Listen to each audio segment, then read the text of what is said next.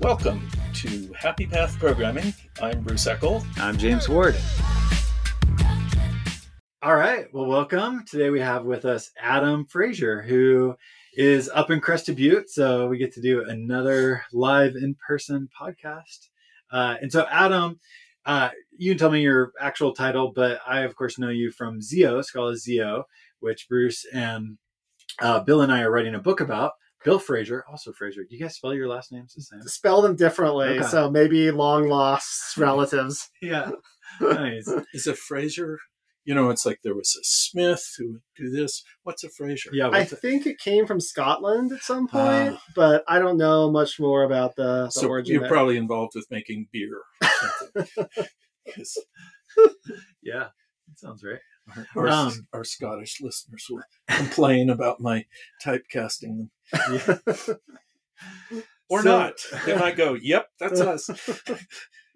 So Adam, I know him from his work in Zio and primarily around all of the things you've been doing with the Zio 2 runtime and making it just super awesome. I'm sure we can get into that, but I don't know. Tell us what you do. Everything Zio kind of. Yeah, that's not a bad description. So I started Zyverge with John. You're a and co-founder. So it was just the two of Sandra. you at Well, first. John, Sandra, and Itamar. Okay. So yeah, the four of us. Okay. And did you have a customer? Did you have like a customer at that time? Is that how you were starting it? Or was it just supporting the open source project? It was, we saw the opportunity. But at that point, we hadn't even done the 1.0 release yet. And we were already seeing companies that were using it in production. So it seemed like we were really onto something there. And we wanted to do something to really build on that and take that to the next level. Okay. And how long ago was that Zyverge started? So about almost 2 years ago. 2 So years we ago. did the first announcement at Functional Scala in London in 2019. Nice. Yeah. I didn't remember realize that. it was That that was- recent. 2 years. Yeah. Yeah. Time Yeah. time I has mean- maybe moved differently with the pandemic and everything. That, and it seems like we keep track of time by markers, like milestones, and it seems like there's been so many like markers in the world of Zio. Like it's just like, oh my gosh, another amazing library or another amazing release or another amazing talk or whatever it is. Like there's been so many markers that it seems like 2 years of calendar time is like 10 years of events. It's 2 years of sprinting. Yeah. Yeah. Yeah. So, I don't know. Yeah. Tell us about your history with Zio. Like, how did you get into it? And Yeah. So I started out, I had been doing my own Scala stuff, just basically on my laptop for a while. I was doing finance and investing at the time and kind of trying to marry the fundamental with the algorithmic. And so developed a bunch of tools for myself to do that. Huh. And I had my own like mini effect system and things like that. wow. But it was probably not the most sustainable thing because time you spend working on that is not time you spend actually looking at the things you're investing in, and there's a balance there. So at a certain point, I decided, hey, if I want to do something with this, I gotta get it, not just be doing it myself, but I got to start working with a broader group of people. And so I think I did my first contribution to Zio probably like July 2019, something like that. Okay. And I think I did one of the symposiums where I was talking about open source, and I actually went back to that PR. And I mean, it's a very basic PR. It's one of those ones where someone had like scoped out like, well, here's exactly what needs to be done. Here's basically the code you hopefully copy and paste in, and this should. It's kind of like work you here. remember the draw by numbers. It was kind of like, oh yeah, from this number to that number. Yeah. So it was exactly. an easy Well, one, but it seemed like it would be easy. okay. But I did it, and there were complications because it involved parallelism and concurrency and all this fun stuff.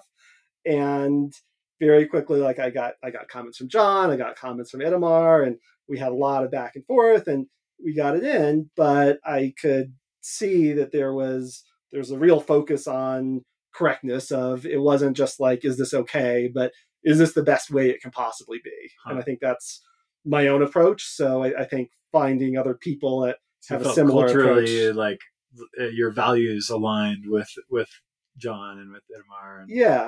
And it was also fast. I think that's one of the things I noticed is when there's a problem or when we say we want to do something, things get moving. It's not like there's something that's just sitting there for 4 weeks and people are like, oh, do I think this? Do I think that? Or like, okay, we got to make some decision here. It's the wrong decision. We got to move forward. Of course, you were working with a fairly small group at that time.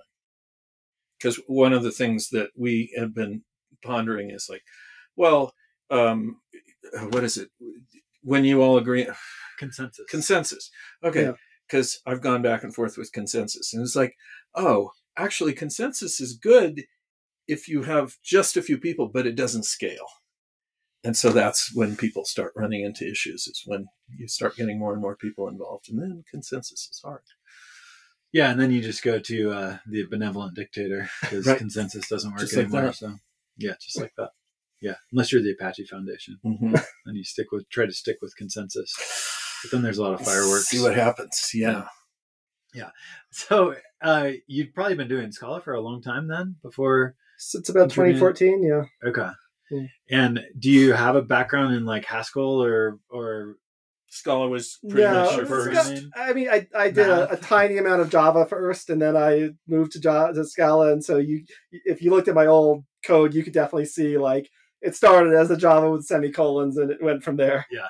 I remember that's how I started too. Was from Java to Scala, and I wrote my Scala Java without semicolons, and now I'm like full on Zio like effects, pure functions, like that whole world.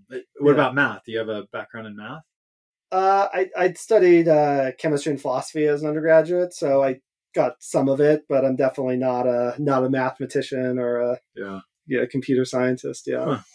So cool to like go from not the Haskell world into Zio, because it seems like obviously John and I don't know about Itamar, others, but like it seems like there was kind of this pull from that direction.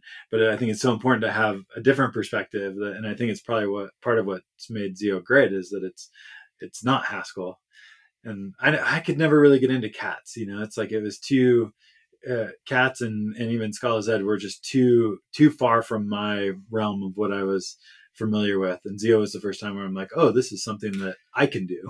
I remember I think it's when we had like a Scala summit or something. We all tried to watch one of the Scala Z presentations, and I wonder now if I went back and watched it, if any of it would make, because none of it made sense to me. It was just totally I guess it was an introductory or something, but I wonder if I would grasp more of it now, or if it would still be hard to. I would grasp more of it now, but I was the same way. I was coming from a Java background, all these ideas of like applicatives and functors, like all of it just was like, I don't even understand. Is this programming or is it something else?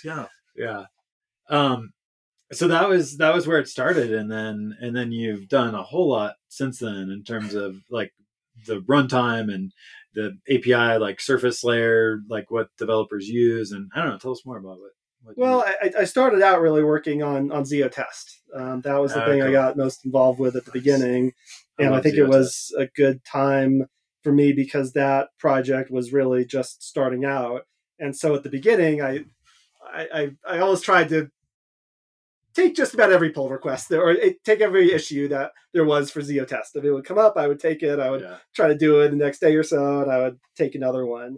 And I always, when I'm giving people advice about open source, I always suggest that they try to find something that they can take ownership of. Maybe it's a whole library, or maybe it's just like this data structure, but take ownership of that thing. Of obviously you're not literally owning it, but you're going to be the responsible person there. And if there's an issue there, you're going to do your best to come up with a solution or bring people together to get to a solution. And I think that way you build expertise and you build value that you're bringing, where people are then coming to you and being like, hey, I want this extra thing. How can I do it? And then you give yourself a base to branch out from. Whereas I think some people just do a little bit here and there, which if you want to, that's fine. But I think you can maybe find it more rewarding for yourself as well as have more impact if you find something that you can really immerse yourself. Yeah, into. exactly. Mhm. Oh, and something that people like know you for and will go to you for, like this, that you, like you said, you own.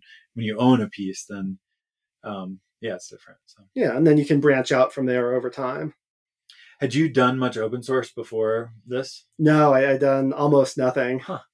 Yeah, I think I did one thing to ScalaCheck way back, and that was about it. Wow. Yeah. I mean, wild to go from like no real open source contributions to contributing to like one of the most, in ways, like hardcore like Scala libraries you could possibly find, and contributing like difficult pieces, like anything around concurrency, I'm sure is not easy. Yeah, well, I think that's one of the things that is a real testament to folks like John, is at the beginning he spent a lot of time, like you would do a pull request and there would be very detailed feedback. Wow. And you incorporate that and you learn from that, you really get a lot out of that.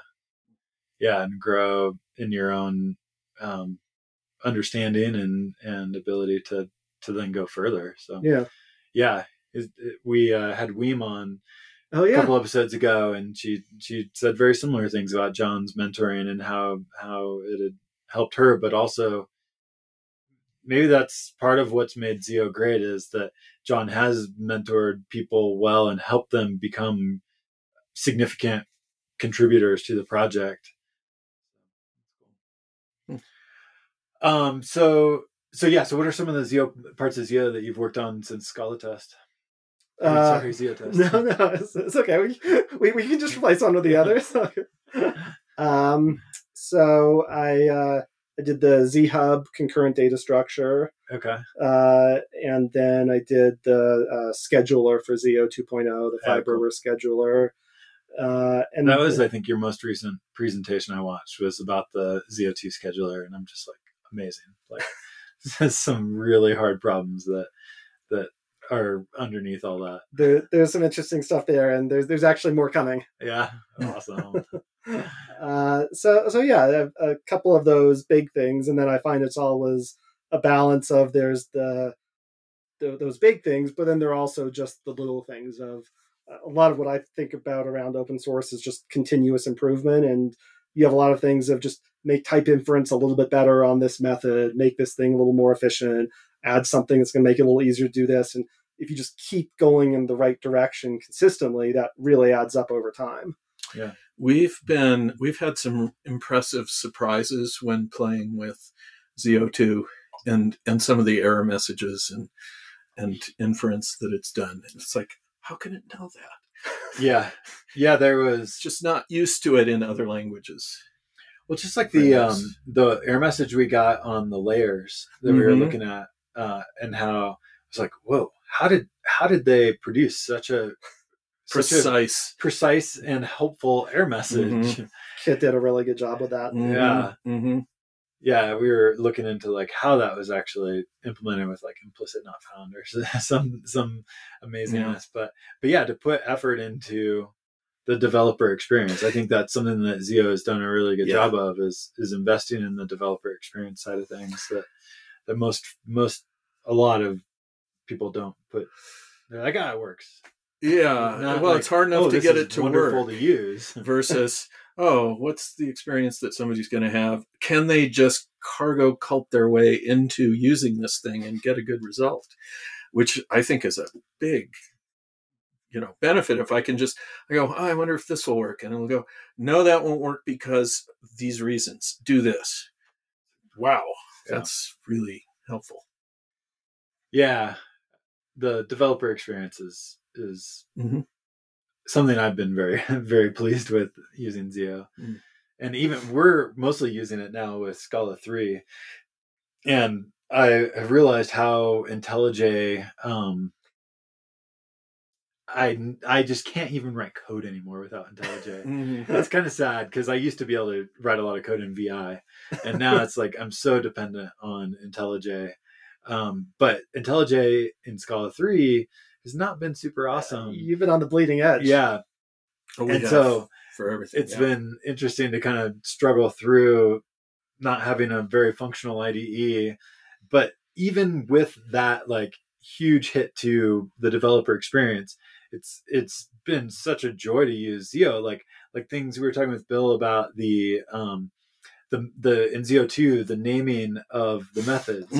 Just like when I go to try to find something, you can guess. Like, yeah, Guessability. Yeah, the guessability. Which is like you realize, we're doing this all the time, but they're not thinking about that normally. So if somebody actually thinks about, can we make this more guessable? Really helpful. Yeah. And then so there's the guessability part that was really important, but then also consistency in naming. Yeah. So they're like in Zio 1, it's put Sterlin and it's the Haskells and Readline. Oh, is that from Haskell? That's exactly where it's from. Oh, it's interesting to understand the history of that. Mm-hmm. Yeah, but now it's like, no, we don't need that, and it's more useful to have names that make sense. Are actually English words. Are English words and are something that I would think of, or most developers would think of, like, what is it now? Readline and printline. And printline. Yeah, it's like it just makes sense. Yeah, I really appreciate the API. I'm personally a fan of just read and print myself, but that's what Python does? Is just like read and print. Mm-hmm. Yeah, there is a print, but that one doesn't insert the new line. But maybe that'll be for Zio 3. Yeah. Okay, so I want to hear a little more about your work in the Zio scheduler, and I don't know, just for those that probably haven't. And first, tell us what is the scheduler. What problem does it solve? Yeah, absolutely. So in a system like Zio, you have all these different fibers. And each fiber you can think of as kind of a userland thread that has a set of tasks that it's supposed to execute. And you could have a million fibers in a large Zio application. And for efficiency, you probably only want a number of physical threads equal to the actual number of cores on your system. So maybe that's the ideal for cache. What's the word? Concurrency? No, like cache locality and avoiding the cost of context switching. Yeah. So you have maybe 8 of these threads. And so you need to schedule these fibers onto these different threads. And these fibers may also be doing things where they may suspend at some point. They may go into an asynchronous state where they do some work and now they're done for a while until someone has a result for them and they need to go and they need to wait and then eventually need to get run. And so in Zio 1.0, we basically just used an executor that is one of the standard Java concurrent fixed thread pools. And what that essentially does is it just has one work queue that all of these threads pull off of. So you can think of every time you offer new work, you just add it to the end of this giant queue, and you have these threads that are just always trying to pick things off of this queue. Mm-hmm. And that works okay. It worked okay for the life of Zio 1, but there are a couple of issues with it. One, you've got a lot of contention for taking from the head of that queue because you've got these 8 or however many different threads that are potentially trying to get that value. And the other problem you have is you have a loss of that cache locality where you may have part of your computation that you're doing on one of these threads, but then you enter one of these asynchronous states, you submit it to the back of that queue. Well, when it comes to the front of the queue, it's completely random which thread is going to take that. And so you may have a different thread that no longer has that in its cache. And so... and what sort of impact? I mean, obviously it's a big enough impact that you spent all this time fixing the problem. Yeah, so it's one of those, I think the benchmarks are hard because to measure it, you do micro benchmarks, and there you can do it very quantitatively. On some of these, it's twice as fast when you do it with this. Now, the micro benchmark is a micro benchmark. When you go and you call some database or you do something over the network, like that adds up really quickly. So for your particular application, you may see that more or less. But one of the things we really want to do is we want to minimize the overhead that an effect system like Zio brings so that Zio is, to the maximum extent possible, never a reason to not do. It's never a reason to not do something. The in Zio because efficiency of is performance. never a reason. The efficiency is never a reason. Exactly. Mhm. You should Sure, never of have to course. take the escape hatch down to some lower level Right. primitive in order to work around. the Ideally, you efficiency. don't think about it. Exactly. You just go, I will write my code the way I want to write it, and I know it will run efficiently. Exactly. Head of line blocking, wasn't that one of the other issues with the where you can get these tasks stacked up behind like one that's taking a long time and consuming all the CPU, and so it gets kind of blocked and can't get scheduled when it could just move to a different thread or something and run, and that would be faster. Wasn't that one of the things you talked about? So that's more an issue you got to watch out for when you try to improve on this. So like you've got this naive where you have the queue, and there you're okay there because everything's just in the queue. So someone's going to take things as long as there's work to take. So everyone stays busy. That's the advantage of that architecture. But you have this loss of locality and you have this competition. So you kind of think of that as like one extreme of, okay, you have this one shared state of this queue. The other extreme is what you could think of as a completely sharded system. So you could say, I'm going to have 8 different queues. I'm going to have one for each of these threads. And each of these threads is just going to be doing work from its own queue. And when it has new continuations, it's going to put them back on its own queue. And so there you've got almost the opposite set of trade-offs of there's no contention on these queues. There's 100% cache locality, but you create the issue that you raised that depending on work run out distribution, of work, right? One is just sitting there while another one is one backed queue's up. empty and one is backed up. Right. So that model, it's actually the model you see in some either languages or some paradigms, like C-star does that. But what that does is it pushes more of the work onto the user to say, how are they going to manage that concurrency of say like, okay, I've got 10,000 tasks. I think these are all roughly the same amount of work. So split them out evenly, or, well, I think these are going to take longer. So give these more weight versus the other ones. So if something is in a queue, is it always ready to run, or can it be in the queue and in a suspended state? So if it's a suspended state, it hasn't gone back into the queue yet. Everything that's in the queue is ready to be run. Okay, because that's different. I mean, most of my current thinking right now is from Python, and you have a bunch of tasks, and some of them are ready to run, and some of them aren't, and the scheduler just kind of randomly chooses them, and if it's not ready to run, it goes and finds another one. Got it. Yeah. So that model, it can be very efficient, but it pushes this complexity onto the users, which is not the typical experience that you want as a Zio user. And so it's not something I want to think about. No. Exactly. So the work of this is to kind of try to get the best of both worlds. And we do that through work stealing.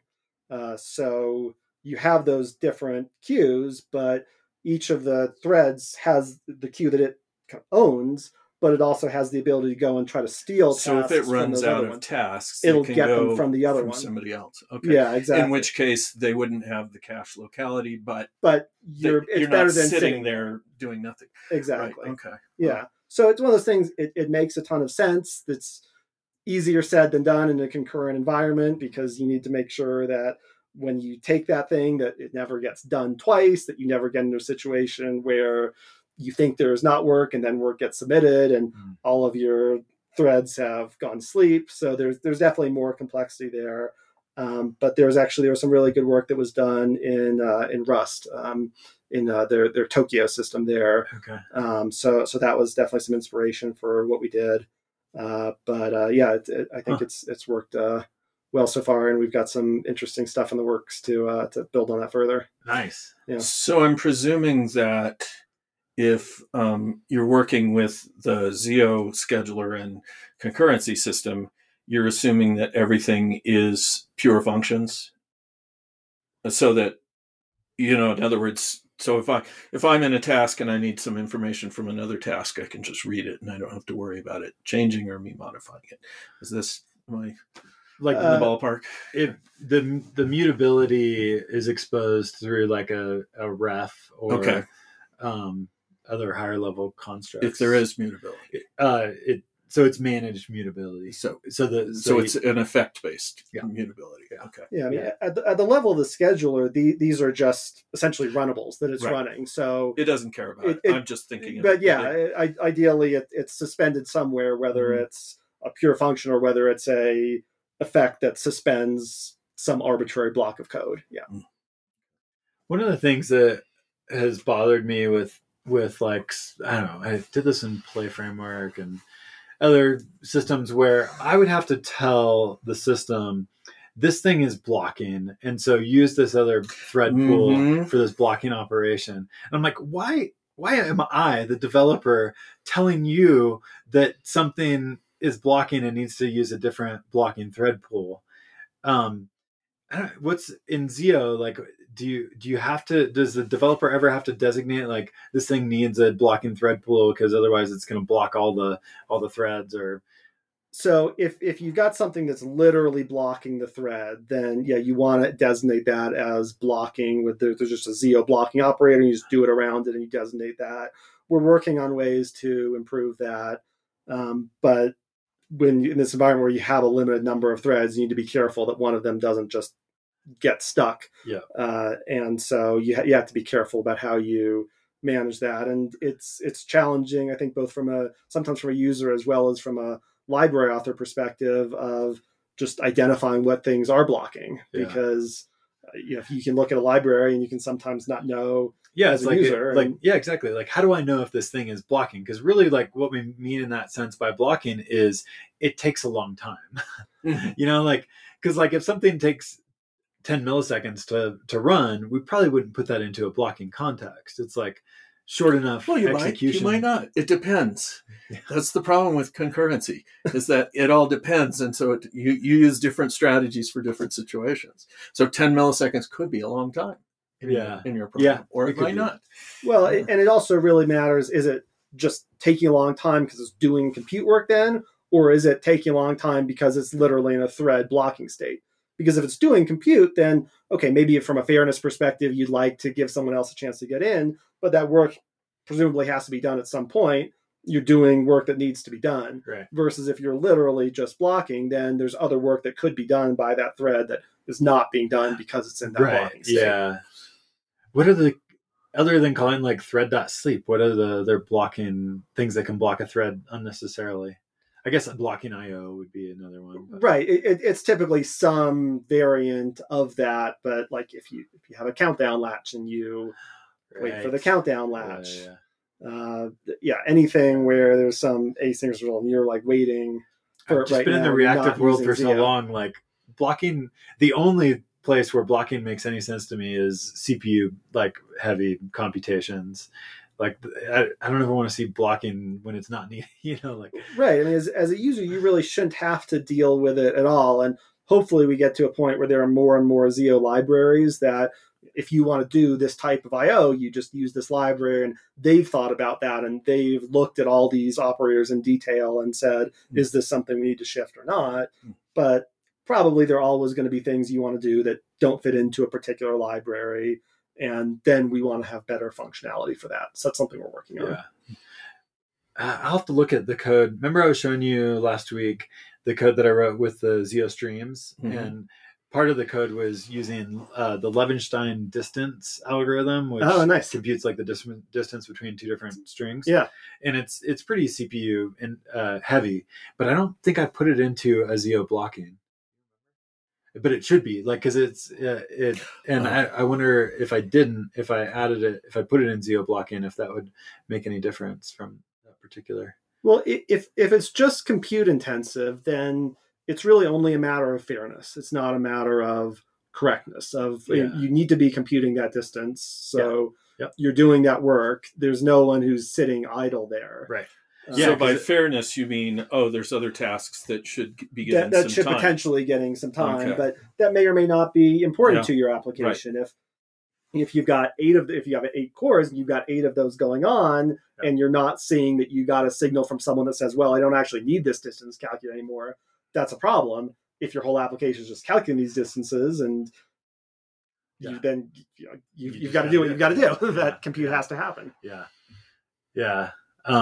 this is a fun little example that took a file with a bunch of tweets in it, and then it streamed through the file. So it streamed the file and then used the ZeoJSON streaming support and parsed it. It was a JSON file, and then streamed it through. It did like a moving window through the file to look for duplicate tweets. Oh, nice. Using Levenshtein distance, and it was I just loved it because it was like so concise. You know, it was like 7 lines of code to like do this thing. But the cool part that I was showing Bruce and Bill was when I run it, all 16 of my CPUs are fully gone. maxed. Yeah, and It's a good sign. Yeah, it's a good sign, right? So that was a fun one. But okay, so the scheduler stuff is cool. I'm super excited about where all that goes, and it really bothers me when we waste resources. Like we in typical computing, we waste a lot of our resources, and those could be used for mining Bitcoin. Yes. That's what we really need. We'll discover any unused threads you have, and we'll just get those going to work until you have more work. Create a Zero library that would do that. Yeah, you could. Yeah. Or with supply chain attacks, somebody will do it for you. Yeah. Right. There you go.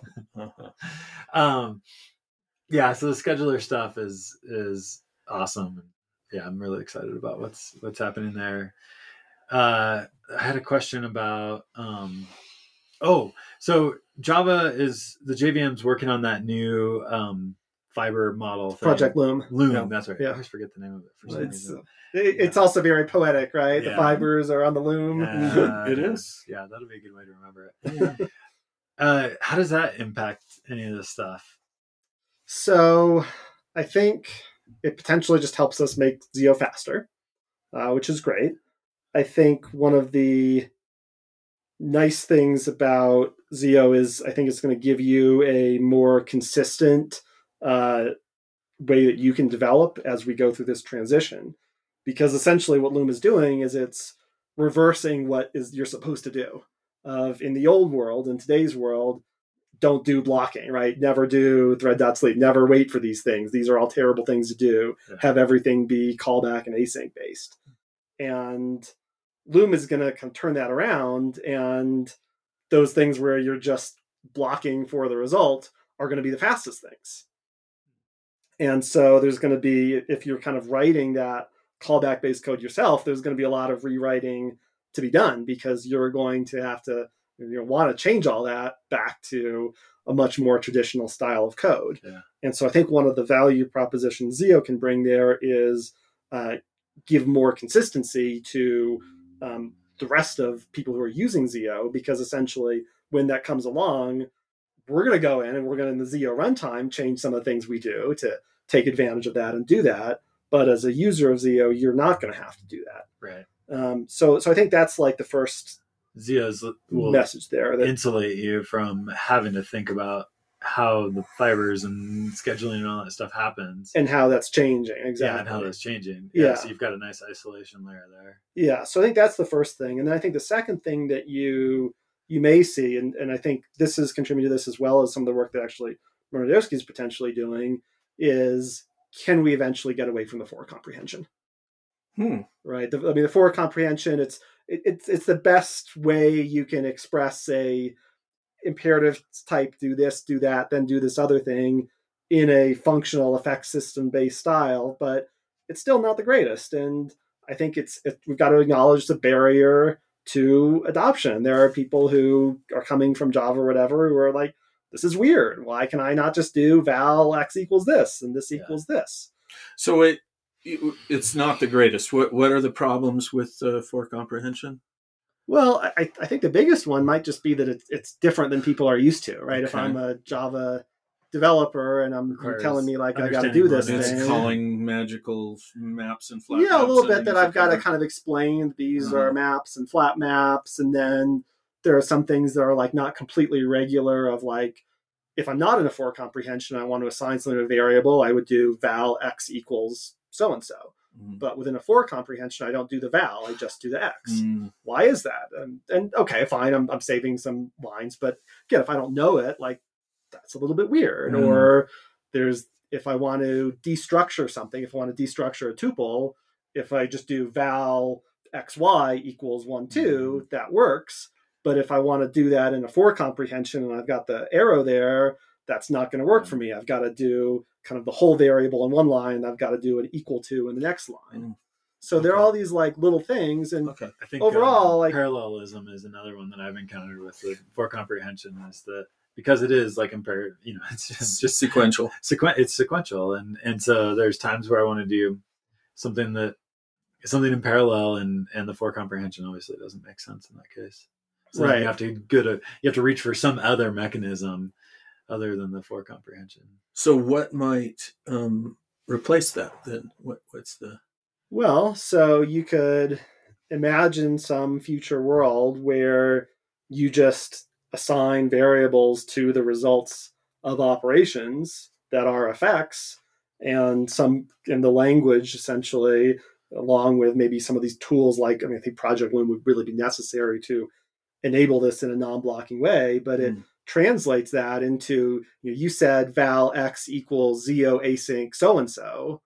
Well, what we're going to say, what you really meant there is you meant run that zio thing, and once it has its result, assign it to x, and then go on to the next line. Yeah. So basically do the logic you were doing in the for comprehension, but do it in a way where that syntax is more familiar to the user. Could that be done with macros?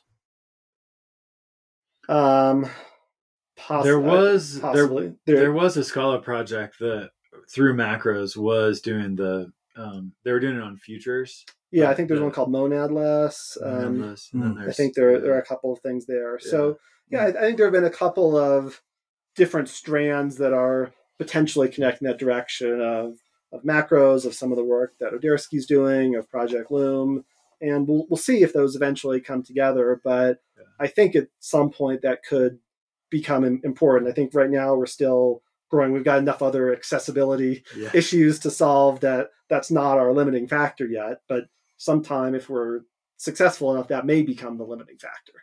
Yeah.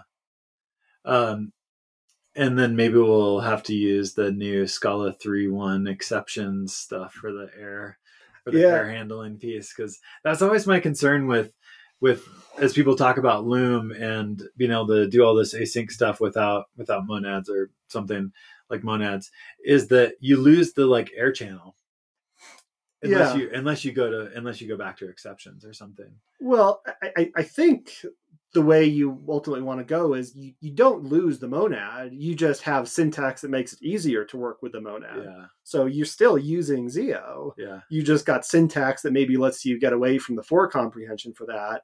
But I think the idea of losing the effect system at all, you get so much else from the effect system. You get errors, you get environment, you get manage resources, you get much more control over that concurrency of, okay, it's great to like fork things and wait for them, but how about interrupting all of the other things once one thing fails? There's a lot more that goes into that. Yeah. It keeps popping in my head. So tell me about the fiber tracing stuff. Yeah, so that's pretty cool. Yeah, and it's actually something we're working very actively on this weekend for the hackathon. Nice. So it's had a couple of steps. So the first one has been trying to move the work of capturing the execution traces from runtime to compile time. So in Zio 1, there was this stack tracer that essentially every time when we were running the Zio interpreter, every time we execute an operation, we would capture a stack trace for it. And we would put those together into the stack trace that would go into, if you ever saw an error and you saw the giant line of all the different failures that occurred, that's where it comes from. And that was definitely a big improvement over the state before that, because before that you didn't really have a trace of what went wrong of the path to failure in asynchronous code, because the stack trace itself didn't give you that information. But it has pretty significant overhead. That's another roughly 2x in micro benchmarks factor. And it's one where, when we show benchmarks, we don't include that. But the reality is the vast majority of people who are using effect systems are using it with tracing because they want to be able to see what happened when something went wrong. Yeah. So what this does is it moves that from runtime to compile time. So the downside is if you've used ZIO2, at least in the very latest versions, you may have noticed there's this implicit ztrace element that is on just about every ZIO operator. Interesting. And you don't have to do anything with it. It does make the signatures a little bit uglier, and that's one downside there, but it essentially takes away that cost of doing the tracing. Nice. Because those are just at compile time, it's just this implicit is just synthesized. There's a macro that captures the information on what the scope is that you're in. And so that's just all was available. And so it both reduces the cost of doing that, as well as it's going to make them a lot cleaner. So one of the things you may have noticed is there were a lot of lines that's like ZIO flat maps, ZIO ensuring, and that doesn't really help you. Right. So one of the advantages of this is that for all the internal ZIO operators, we take an existing implicit trace and we just pass that through. Yeah. For user operators, we generate a new trace. And so when you look at one of these traces, you're going to see your code. You're no longer going to see the internals of ZIO. That's cool. It's counterintuitive, though. Tracing at compile time doesn't, it's like, but tracing is inherently a runtime activity, it seems like. Well, so capturing the information on the path we've taken can occur, or that a method gets called from can occur at compile time, but then which one is generated, right? Which one we actually render, because most of them we're not going to do anything with this tracing information because it's just a successful effect. It's the event of failure. We're going to take that information that was generated and we're going to use that. So you're treating tracing as another effect. We're being lazy about it. Okay. Yeah. We're being lazy about actually using the traces. Yeah. So that was the work that occurred up to a few days ago. And then the latest is John actually did some really good work that got merged a day or two ago that changes the way those traces are rendered. So they look almost identical to the stack trace that you would get for any Java program. That's awesome. And so that way, if you have any tools that are working with stack traces, that are parsing them, those are going to work with the traces that get generated by ZIO. That's cool. And it looks the way that I mean, for better or worse, you've seen a million times the way a Java stack trace works, and now these are going to look the same way. Well, and for those that aren't familiar, the amazing thing about this is that it crosses async boundaries, which there's so much code that I'm writing now where it's just, that I've written for the last, I don't know how many years, that's async. And so the stack traces just have no value. And so these, because they're not stack traces, they're fiber traces, now they have actual value across async boundaries. Yeah. So just so I'm clear, there's still some runtime overhead for tracing, right? There's a small amount but of it's runtime just overhead. super small versus super small versus what it was before. Good. Yeah. All right. Yeah. Nice. Otherwise, it would have been complete magic. Yes. Okay.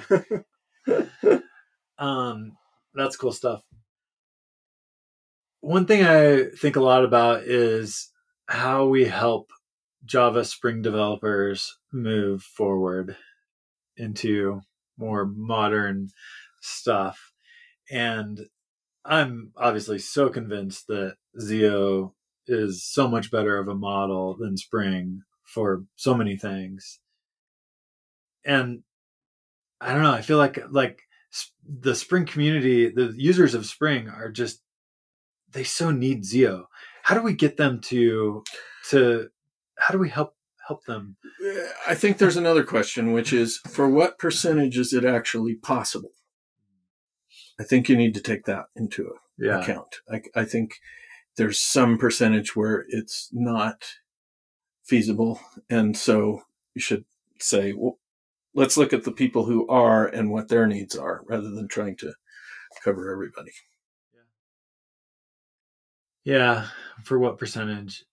I mean, I would love it if all of them made the switch. How do we make that happen? But it's similar to what I was talking about before with the study on generics and that the vast, over 90% of people were just using list of string and map of string to string. They were just putting strings in there, and it's like all the generic mechanisms were just kind of pointless. Nothing. So it's like, you're not going to convince that person to, go in this direction. You don't think I can? Well, I mean, this is what we're trying to do with the book, but yeah. I mean, that's kind of the point of the book. But I think it's still going to be I'm starting to think of it as people who have at least seen a little bit of functional style of programming, even if it's just, using map in Scala in Java 8, or, just, a little bit, that functional thing. I want to know more about that. But I think they have to at least be there before they're interested in reading our book. Yeah. Well, I think the other thing is having solutions to particular problems. Like, I think Caliban or something is interesting there, of like, look, you want to do GraphQL, like this is a great GraphQL library. This is going to let you write this small amount of code, and you're going to have your client and server. And if that's the payoff, then you're like, all right, well, I guess I got to like figure out like what the deal with this like implicit val I need to define to like make this work. And maybe the first time you do it, to your point earlier, you don't really understand what the implicit val is. You're just like, I guess they told me I need to do this, so this is what I'm going to do, which, to be fair, is what you do with, right? If you use Kafka, probably they tell you, you need to configure it this way, and you don't know all those settings at the beginning, but just do what they tell you, and it works, and you're happy. So you start there, and then if you're like, okay, well, now I guess I've got a Scala application. I guess, what am I going to do with this? And then you start learning things from there. So I think we almost have to like get past the effect system of like, how long in Scala have we spent talking about I would love to be able to convince Spring users that effect systems are a much better model, and type system based dependency injection is a much better model, and air channels are a much better model. I would love to convince them of those things. And I think maybe to your point, Bruce, like there is a small percentage that will be convinced by those things, but probably what you're saying is true, Adam, that the majority will be convinced because they are trying to solve a particular problem, and Zio makes it easier they to get solve. Stuck in Java or something, and they go, oh my God, this is like an impossible problem to solve. And then they go, oh, I could solve it in this, and it does everything, and I don't have to kill myself. Yeah. And that's probably more, that direct experience is more convincing than anything. Yeah.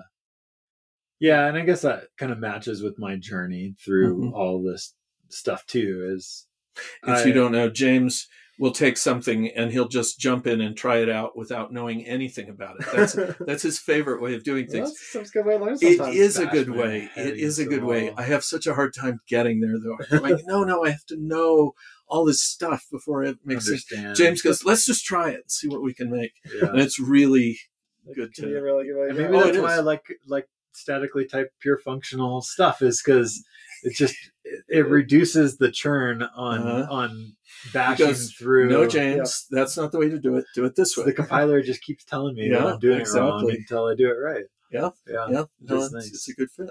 And that's why I hate YAML, because oh my God, I indented something. I had one extra space somewhere. It was failing, and I don't find out. Like, there's no feedback that tells me that I'm an idiot. But there are spaces now. I mean, we have meaningful indentation in Scala 3 now. We've been doing for the book just pure, all braceless, as pure as possible. I think it's the future. You've just got to go there, But I think we're getting tooling that when you format, it tells you that, or when it's not indented, it gives you a compilation error. So that's right. Yeah. I mean, I think that'll be fine. Right, which is actually easier than Python, which just gives you a runtime error.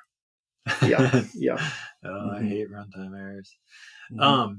I guess that's a really good way to look at this whole Spring thing, and the way that I'm thinking about it is, like, I wasn't convinced to move forward in my Scala journey because of the technical arguments. And I've been trying to make the technical arguments for why effect systems are important and better to people, and it's not working. And so like if somebody believes the earth is flat, explaining to them that it's not it just makes them dig in. Yeah. Apologies to our flat earther listeners, but we don't think there's more than one or two. And you've just compared spring users to flat earthers. I didn't do that. I didn't say that. Well, I'll go that far and say that. They're basically, if you're doing dynamic wiring of dependencies. But it's working for them. Is it though? Because it's not working for me. They think it's working for them. They think it's working. I run into so many issues when I'm working on these dynamic applications. It's painful. Just like, come on, give me my Zio. But also, are we giving them the solution at the right level, right? Like what you want to use is, people are interested is they want the program to edit their music or to watch their movie. And we're kind of telling them, well, there's a better operating system. It's like, okay, I don't really care about your operating system. I just want to like edit my music file. Yeah. And that's what we've eventually got to get to. And I think that's where we're starting to go with, okay, we've got Zio, we've got a solid foundation. Now we're starting to build other things on top of that that are starting to get closer to like the actual problems that people have. Yeah. Yep. I think the argument that we're making in the book is that we're not trying to solve the problem of just producing software quickly, which has been the last few decades. How do we make software quicker? We're saying, okay, we can do that now, but it's not reliable software. And so our focus is on reliability. Mm-hmm. And if somebody is just saying, well, I did this thing in JavaScript and it worked and I'm able to work, they don't have any pain about it. So I think the pain point is reliability. Remember, our acronym for the book before we started calling it Effect-Oriented Programming was PREP, because it was combining. I'm going to correct. That was your acronym. I still love it. Yes, we understand. So it was combining performance, reliability, expressiveness. I don't know. Something else, and productivity. So yes, we want to build more reliable software more easily, but we also want it to be performant, and that's where like Zio comes in with amazing schedulers and that kind of stuff. But the other one I was thinking of, which I think we're going to add in another R into prep. I keep saying we. You keep saying we. Refactorability. So this is something where Prepper. Oh no, that sounds like that's a different thing. No, that's somebody who's already taken. Yeah. Let's just not. It is amazing when you go into a code base and can do massive overhauls on it, and the compiler says okay, and then the thing just works. Or compiler says no. Well, compiler says no a lot, and then eventually you get it to say, yep. Yeah.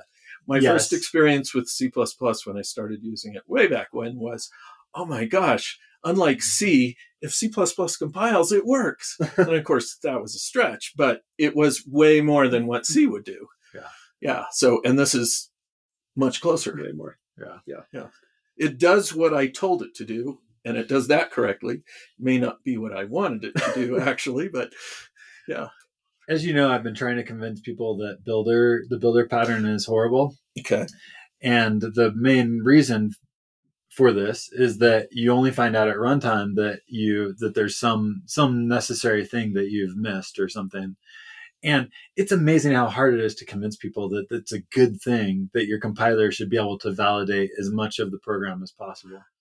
Even in the Java community. It's like, I'm like, why is it so hard? Why isn't everybody like fully on board with, yes, let's put as much in the compiler verification as we possibly can? Because Java works for me and you're attacking it. That's why. Yeah. You're saying approach. It's, yeah, you do.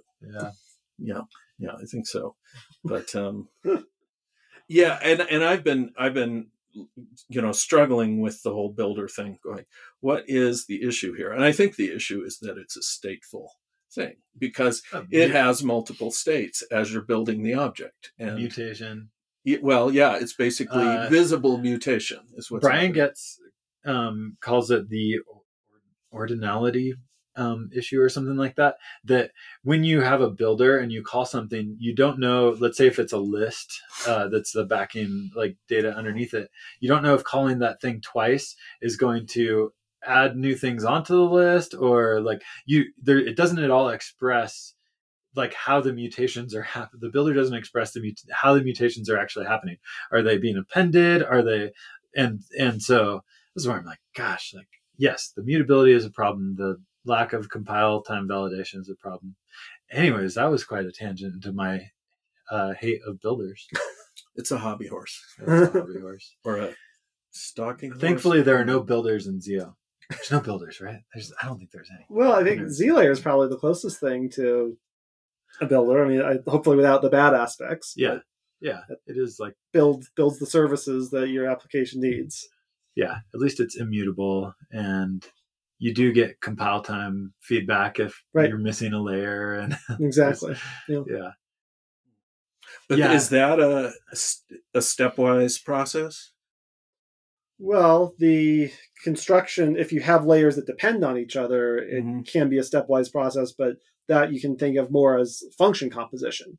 Of you have a database service that depends on a logging service, and then you have a logging service. So you put those two layers together, and the first one generates the logging service, and then that gets fed into the database and used by the database. But that's happening, I mean, I guess from the standpoint of the user, is that all sort of an atomic operation? In other words, I say go, I'm not saying take this, you're just now later take data this. Structures. That's all happening. Yeah, you're describing it. You're creating a recipe for building your application. And then it builds it more or less atomically. Right before your application starts. So that doesn't have the problem that we're talking about Right, here. But I think the functional analogy of the builder pattern, It's the Z-Layer stuff. Yeah. Yeah. What are you excited about in Zio? What's coming up that is? Well, I'm excited about getting Zio 2 out the door. Yeah. We've we've all been working hard, but it's been a while now, and I think it'll be really nice when people can really start using it, because we've been in this little bit of in-between state where people have been excited about it, and there have been for a while now milestones available of Zio 2, but not necessarily of all the other libraries you would need. Right. And hopefully over the next few days, we'll be doing the first release candidate. And along with that, doing a big push to get releases of basically all the Zio ecosystem libraries supporting Zio 2, so that you can really take your application. And I mean, I think you're being an early adopter, but everyone can take their applications, and you can take all the dependencies you were working with before, and you can just run them on Zio 2. Yeah. So I think that's going to be really cool. So what are the changes that somebody will have to do to go from Zio 1 to Zio 2? So basically what you're going to do is you're going to use a Scalafix rule. So Kit did a really good job, and with help from Bill, putting together a Scalafix rule where you basically run this on your code base, and it should generally compile on Zio 2 after you've run that Scalafix rule. Sweet. There's a lot of renaming of like put Sterling becomes Printline, and so you have to do that renaming, but Scalafix will just do it for you. So, do you have any favorite features in Scala 3? I'm really excited for union types. When you do a little bit more, I guess, fancy stuff with types, you find there's a duality between intersection types and union types that we're kind of missing in Scala 2. And so like with the environment type in Zio, the intersection of two environment types is exactly what you want and is what's produced by HAS, and that works very naturally as a type level function of from A to B to A and B, versus you don't have that other part. You don't have the A and the B to the A or B. And so like if you're talking about error types, you can widen the error type, which is what we do in like a flat map, say, on Zio. But there are times when you want to describe more of a type level function that combines two errors. And in Scala 2, there's really not a good way to say, give me the unification of these two things. Give me the least upper bound of these two things. Yeah. And so that definitely comes up a few times as something that we're missing. And so it'll be fun to get to use that, though. I think sometimes the sad part of being the library author is we have to be a little bit slower on some of these things because we can't use a feature that's not going to be support on Scala 2 until we're really dropping support for Scala 2, which we're pretty far away from at this point. Yeah, I've seen union types in a number, even Python's type system has added union types. And I think they were talking about putting it in even Java, maybe. I could be wrong about that, but that would be the future sometime. Yeah, I mean, the sealed traits are kind of sealed classes or whatever, sealed whatevers. And Java kind of, I guess that gives you an emulation of them. But the nice thing that in Scala 3, and even is already working well with Zio, is when you combine two Zios with two different air types, it ORs them right, into a union.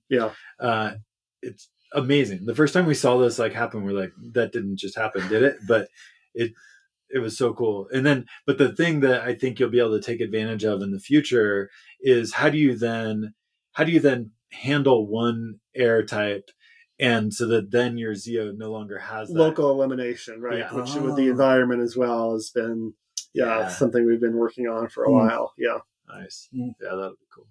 Well, the expressiveness is also really nice. When you see it, you go, oh, yeah, it's this thing or that thing. Just says what it is. Yeah. Foo or bar. Makes sense. And that's equivalent to bar or foo, which is cool. It's reflexive. Yeah. Nice. Is that the word for it?